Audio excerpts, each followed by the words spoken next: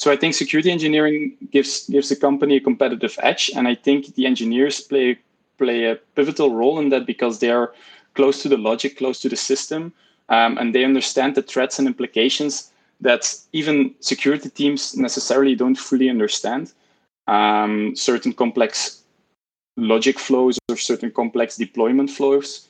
So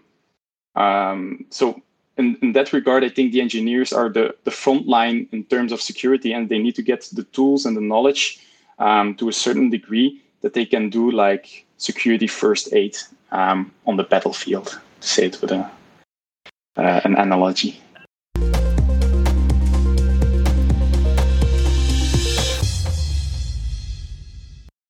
That's Dario Incalza, who will be joining me on The Engineering Leader this week to discuss cybersecurity and the importance of DevSecOps.